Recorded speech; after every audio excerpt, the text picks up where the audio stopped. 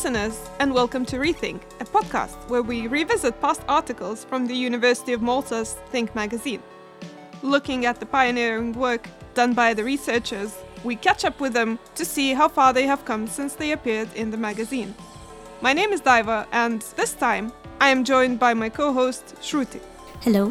Today we are here with Dr. Joshua Ellul, and we're going to be talking about entering the age of the blockchain of things. So Dr. Joshua, could you please tell us a little about this topic? Yeah, the topic on the blockchain of things really emerged from various research that we were undertaking at the university. One on blockchain, which is all about decentralization and disintermediation of services.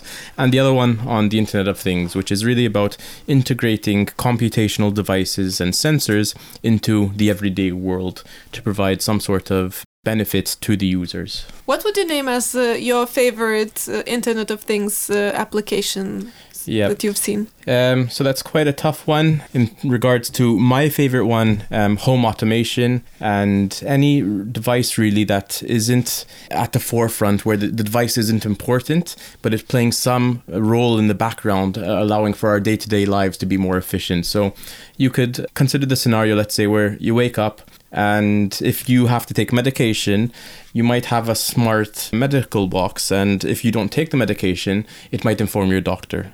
If you're leaving your house, you might see a glow in the corner, and that glow might be your umbrella telling you to take it because it's going to rain. So it's a lot of these devices where it's not direct interaction with the device, but it provides some means of efficiency in a better day-to-day life. In 2004, I visited the Panasonic Technology Center, and they already had a house designed with an imaginary family where the fridge was ordering food supplies and there was automatic translation, and obviously we didn't have these technologies yet. Yep. But the fact that they already had some kind of semi-functional prototypes shows that these technologies had been around for quite a while. And right. Why do you think it takes so long for us to see them in our daily lives? So the technology really, it's there nowadays. To say the truth, it's been there since the early 2000s. Mark Weiser, he's one of the visionaries in the area of ubiquitous computing. He had said this technology, this ubiquitous computing will go into the background and we won't even know that it's there. And in the 2000s, wireless sensor networks made a debut. And the idea was that we would have these sensors embedded into our environments that wouldn't cost more than a few dollars. And it was envisaged back then that these devices would cost a few dollars. The reality is, though, they still cost a few $100s. And whether that's because of technology advancements not making the advancement that we expected, or whether it's because of economies of scale where we didn't sell enough to be able to decrease the cost to cost a few dollars, I'm not sure. One particular problem that I see in reaching this reality is the fact that a lot of IoT systems, platforms, they're very proprietary. You're locked into a particular system. If I have a home automation system created by company X, I can't go and buy lights created by company Y, or at least there is some integration, but you're locked into what they support. We need to move towards more open standards, allowing for any device to speak with any device. So more than technology issues, it's more a social issue, I would say, and governance issue. So what would you say is your primary inspiration behind taking up this study? So I'm heavily interested in creating systems that allow for programmers to easily program the IoT device world whilst not losing efficiency. So that was my main area of interest. And then in achieving this, I worked on what we call virtual machines. And then there was a platform proposed, a blockchain platform called Ethereum. And the way that they differentiated what they were doing from Bitcoin was that they're not just allowing for individuals to transact in Bitcoin, but they're also allowing for individuals to write programs that execute on a blockchain. And they achieved this using a virtual machine. So I'm like, my research area, excellent, let me look into it. And then whilst I was working in virtual machines for the blockchain space, I started to notice that there's these two different worlds. There's this blockchain machine made up of many computers around the world that is heavily resource hungry. It requires a lot of computers to create this single decentralized network. And then you have IoT devices, these really cheap devices that don't have much computational power. How can we integrate the two? So it was more of an academic challenge in regards to why I went down this area. And then I'm also quite interested in how far can we push the trust of the blockchain into these IoT devices. As soon as you leave the blockchain, you lose all trust that the blockchain brings with it. So how can we push this to the sensor data that is feeding information into the blockchain to build some guarantees over there? So who would then keep the entire distributed ledger when these devices are so limited, as you say? That's right. So there's various initiatives. There's initiatives that try to create lightweight blockchains that work on IoT devices. There are initiatives that then try to say, we're not going to put the blockchain onto the IoT device, we're going to trust the IoT device. Then one question is, if you're trusting the IoT device and you're the provider of a service, do you expect your consumers to trust the same device? So different people are working on different ways of building the trust in the device, either through redundancy, that the consumers can provide their own sensors that they might trust, or through trust networks that you might say, I trust the Siemens sensor 90% and I trust the IBM sensor that I bought 80%. So there's some element of building trust in the network and also instilling an amount of risk on the consumer. But that risk is traded off for the automation that they receive. Could you tell us a little about the split virtual machine that is mentioned? Yeah, so one particular problem in the current version of Ethereum is that the virtual machine that they use, it requires a very large bit width. So each computation, if we were to perform 1 + 1, it's not just a matter of storing that 1 in what we call a single bit, or even in a number that can fit, let's say, from 1 to 3 to 767, which we would call a short or an integer.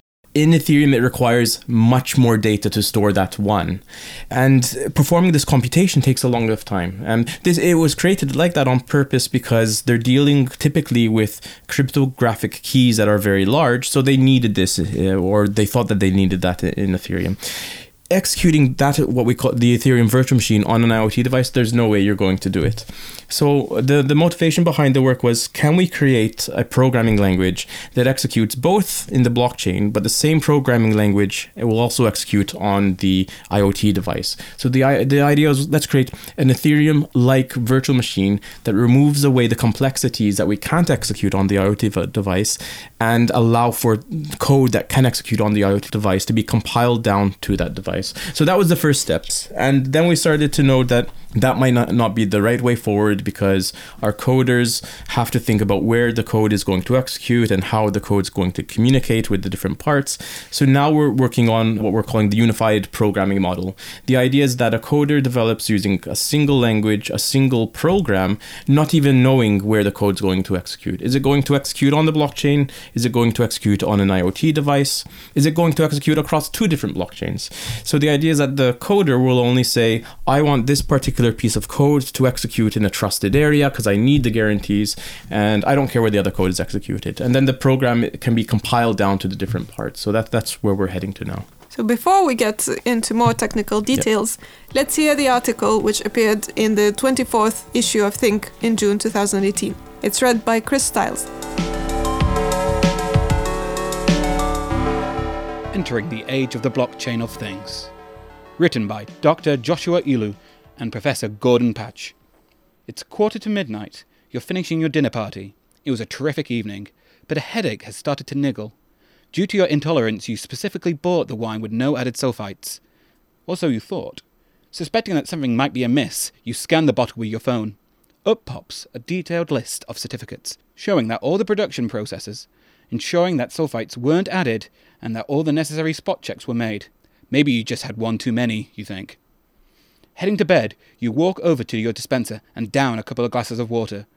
As the last water bottle gurgles empty, the dispenser automatically places an order for a few new ones and pays for them straight away to benefit from the 10% discount you get with advance payment. As your eyes start to feel heavy, you quickly set your automated home system to let the delivery man in, after verification from your security camera, to drop off the water bottles. You have a very long day at work tomorrow, and there is no way you're going to be getting back before 7. Such a future seems distant, but it could actually be implemented tomorrow. Technically, that entire scenario could have been our reality a decade ago. But there is one problem we're still having trouble with: trust. All these services require trust. Trust that the farmers and their field sensors are inputting correct data, that the actual grapes and all the production processes are being tracked from farm to table, that the water delivery company will indeed deliver that order. In the past, obtaining such trust in automated systems required involving a number of entities: the farming co-op, the post office, the water supply company, the bank, and the government. But is such centralized trust required? No. The Internet of Things, IoT, is a system of internet-connected computational devices that can sense and act on their environment. Adding blockchain, a decentralized digital ledger technology, DLT, will enable a way forward to decentralize these services in a trustless manner. The blockchain of things. The internet has become an integral part of life for many, providing instant communication, news, updates from social circles, and a multitude of services from wherever you may be. The IoT takes the internet to the next level, whereby not only are services made digitally available, but interactions with the real world is digitally integrated as well. This capability is made possible by embedding internet-connected computational devices into existing products or spaces, which in turn enables more efficient processes. Vineyard employees no longer need to manually check temperature, humidity, moisture, or other environmental factors, since they can automatically be sensed by the smart IoT system, which can deliver an optimum amount of water at just the right times. Similarly, a smart home system could detect a water delivery employee and automatically give the employee access to drop off the delivery. If the IoT can enable such automation, then why is the blockchain technology needed? It all boils down to trust. If consumers are fine with paying up front for the delivery of water and trust the water delivery company to deliver, then a blockchain solution is not required. What does blockchain mean to you? Blockchain is all about trust, or rather the ability to remove trust from a centralized authority by making use of a decentralized system with inbuilt trust. Consider how you typically send money to a friend using a bank account. You store money in an account. The banks keep track of your funds. For any transactions you make, the bank will alter your balance accordingly. Upon sending money to your friend, you trust that the bank will perform and transfer the funds and update your account balance correctly. The entire process requires trust. It's not that trust in banks and other institutes need necessarily be questioned, but for services in which centralized trust is not acceptable, blockchain technologies provide a solution. The recent blockchain and DLT hype, however, seems to indicate that consumers and users are organically expecting more transparency and decentralization of trust in systems which they use. It is hard to argue against a system which imposes more transparency, with inbuilt guarantees rather than requiring trust in institutions. We envisage that consumers in the future will prefer products and services with built-in trust mechanisms. By integrating blockchain with the IoT, let's call it the blockchain of things, more assurance of real-world physical processes can be provided. For example, ensuring that vineyard environmental sensor data was not tampered with, and that payment is only released to the water company upon delivery. To realize the blockchain of things, we need to overcome a number of challenges. Many devices used within the IoT have around 10 kilobytes of memory and 100 kilobytes of storage space. That's around 400,000 times less memory and 100,000 times less storage space than the mobile phones which most of us carry around in our pockets. On the other hand, most blockchain systems require substantially more storage space than is available on mobiles, let alone resource-constrained IoT devices. Also, typical blockchain software requires around 500 megabytes of memory, 50,000 times more than is available on such devices, and more than 600 gigabytes of program space. Recent work at the University of Malta attempts to overcome this challenge using split virtual machines. This separates parts of the code that are more resource-hungry and sends them to the network's most powerful machines. This leaves less resource-hungry parts to be run on resource-constrained IoT devices. Another challenge is that of connectivity. IoT devices tend to connect to the internet and surrounding devices in an ad hoc manner, only when requiring services. Blockchain systems need to be connected constantly, able to receive all new transactions pertaining to the blockchain network. Recommended solutions to overcome this provide lighter weight communication, require less always-on connectivity, and faster transactions. Such communication protocols include IOTA's Tangle and Bitcoin's Lightning Network. Can IoTs be trusted? The final problem faced is that of trust. On a blockchain system, the network itself ensures that transactions are performed in a well-regulated fashion. For instance, when one uses a cryptocurrency such as Bitcoin, the network itself ensures that the user does not overspend money. without having to resort to trusted entities such as banks or government authorities. Similarly, a blockchain system may use smart contracts to regulate an auction. The network, according to the rules set out by the smart contract, would ensure that no one can outbid someone with a lower bid, and that once an auction is closed, no more bids will be accepted.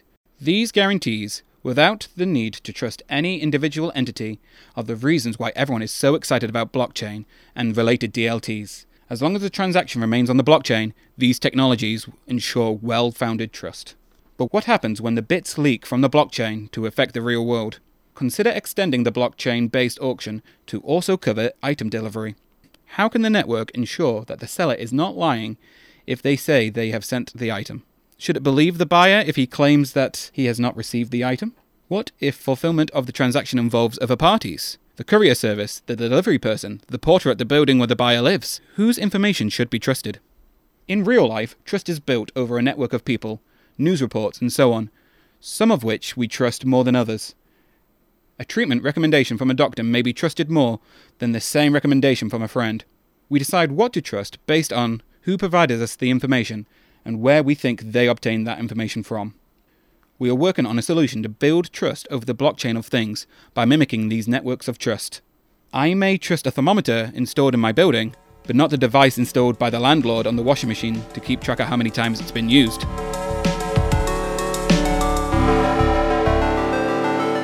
Welcome back to the podcast. We're here with Dr. Joshua Ellul, and we're talking about entering the age of the blockchain of things.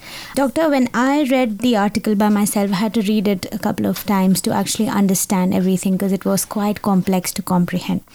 Now, if one were to ask you to explain this entire concept in just 2 sentences to explain to a layman, suppose someone who has no prior information about this, how would you do it? Okay, it's going to take a few more than 2 sentences, but I'll be quite short. So, if you think about banks, we trust the bank, and when I want to send my money to someone else, I trust that the bank will execute that transaction. The bank can choose to transfer that money. It can also choose not to. What cryptocurrencies, which are built on blockchains, provide is for the ability for me to transfer my money directly to you, and no one can stop that transfer from happening. There's no single service provider. So the blockchain removes single points of trust, single service providers from the equation. So if we think about health, it's about creating a system where my data is not stored by a single owner, but allows for me to control my data and allows for me to decide when I want to transact with another individual. That made a lot of sense. It was very good. I would also like to know if the entire blockchain of things, how do you envisage it being in the future? Do you think we'll be able to actually implement this in the near future? Do you think it'll take more time? So we're already there. We have the technology. We have the blockchain which works properly. We have the Internet of Things, which we can communicate data from the Internet of Things into the blockchain. We're working on some projects to look at the supply chain, to monitor the supply chain, where the consumer of goods will have guarantees of where his products are based upon the IoT devices that are feeding into the blockchain. We have guarantees for the distributor who are sure that different stakeholders in the supply chain have transported their goods from their warehouses to somewhere else using the IoT devices. So we're there. It's more a question of, will we reach adoption of having people want to use the blockchain for these types of purposes? Do people need to build these levels of guarantees? And I think the question is more on, what do we want to decentralize? So many people think that the blockchain is about removing all central service providers, removing all governments, removing all banks. I think that's not a way to go. We need to decide which single central authorities we like and which ones we want to remove. So what kind of governance framework would you need for this to work? And since you mentioned logistics and delivering goods between countries, obviously different countries would have to agree on this. Definitely. And what would happen if different countries develop different governance frameworks? So there's a technology issue here that everything that happens in the blockchain is guaranteed. Now, if one jurisdiction is using blockchain A and another jurisdiction is using blockchain B, they're not going to communicate together and you lose the trust that is built into the blockchain. So we need some mechanism to allow for different blockchains to provide the guarantees to the different jurisdictions, because otherwise we're ending up in a world where we have blockchain lock-in. So that is one particular angle we're taking in our research. Can we bridge the gap of different blockchain systems? The second issue is that of legal frameworks. And whilst blockchain can be used within a legal framework, it can't do much for the social elements and the legal elements of how different legal jurisdictions work together. What it can do is allow for more transparency. It can allow for more automation. However, that legal bridge still needs to be overcome. Now, different jurisdictions are looking at providing different legal frameworks for cryptocurrencies. In Malta, we've also created a legal framework that looks at the blockchain. So when you're using a blockchain system, it may or may not do what you expected it to do, because the code may or may not be written in the way that you expected it to be written. So in our legal framework, what we've done is we've said that if the blockchain does not do what it was intended to do, in a court of law, the English description will prevail over the implementation. So that's a nice way to bridge the technology world to the legal world as well. But building on your example in the article with the wines, so let's say the wine is produced in Chile and there's no governmental or whatever framework in there, but the importer is in the European Union, which, let's imagine, recognizes this kind of technology and has the necessary legal guarantees. Yeah. So would the blockchain then be stored, the blockchain for the whole supply chain be stored here, let's say in Malta, where the purchaser is based? There's different ways of implementing a blockchain. You could use a public blockchain where anyone can host a node and the application is running over all the nodes.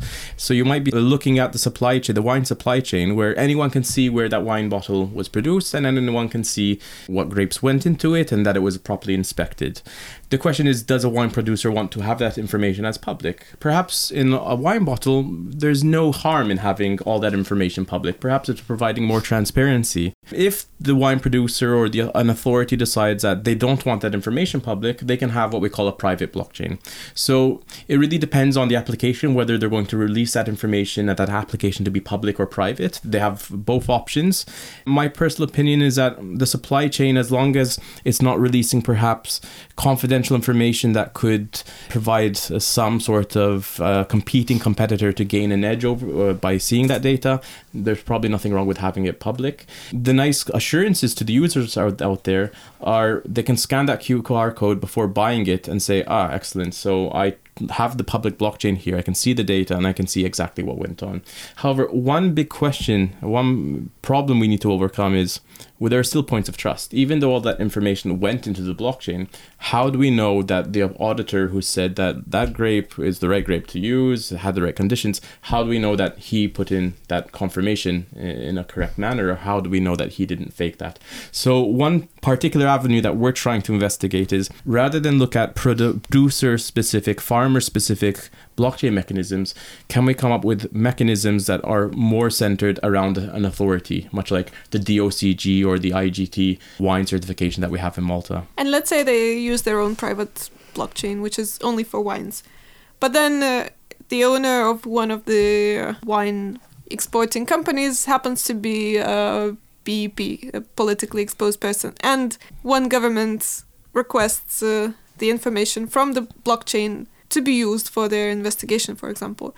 Do you think this has to be coded from get-go, from the beginning, before these suppliers, let's say, input information? Yeah, definitely. So the decision needs to be made on an application case-by-case basis on deciding what information should be public, what information should not be public. I think it's also very important that the consumers out there are aware of the types of systems they're using and whether their data is going to be in the public domain or in a private domain. However, I don't think it would be right that authorities define for each different case what data should be public or private. I think then we have to go look into the GDPR and decide what data should be in the public sphere and what's not. And that's actually an interesting problem that we have as well. GDPR is contradictory to blockchain. GDPR states you have the right to be forgotten. If you want to remove your data, you can remove it. The blockchain states you can never remove that data. So there's some interesting challenges to work on. And coming back to the Internet of Things, there have been some articles and some investigations on how abusive partners, for example, have been using Internet of Things for domestic violence when they have in order not to approach a person, but they can set their thermostat or they can affect different objects in their house to torture them, basically. Yep. How do you think these cases of abuse could be prevented? So there's very little that you can do to the IoT device except impose certain ways of developing code that will make sure that they're not abused in a certain manner or imposing security concerns. That being said, if you integrate the IoT device to communicate with the blockchain, then you could have an immutable record of any actions that were taking place, and you'd have a means of investigating whether someone triggered a device to warm up or to terrorize the other individual. I think my last question would be, the article mentions something about how heavily reliant this entire system is on the internet, and it says solutions for connectivity are being looked into. So what are they? 5G network? What are we looking into? So even if it's 5G network, all the internet protocols, everything that we do nowadays is based on a point-to-point communication link, which means that they're not as decentralized as we think they are. So there are initiatives looking out there on mesh networks where it's not using the internet per se, but it's using radio frequencies to broadcast signals. That was all from Rethink for today. Tell us what you think about this episode by commenting on ThinkUM on Facebook, ThinkUni Malta on Twitter, or ThinkUni on Instagram. Rethink is produced by Think Magazine in collaboration with Campus FM. Our theme music is by Princess Wonderful. You can find the link to her profile in the show notes. Your hosts are Daiva Rapachkaite and I'm Shruti Sundaresan. You can find us on Spotify, iTunes, or wherever you listen to your podcasts. Thank you for listening, and bye for now.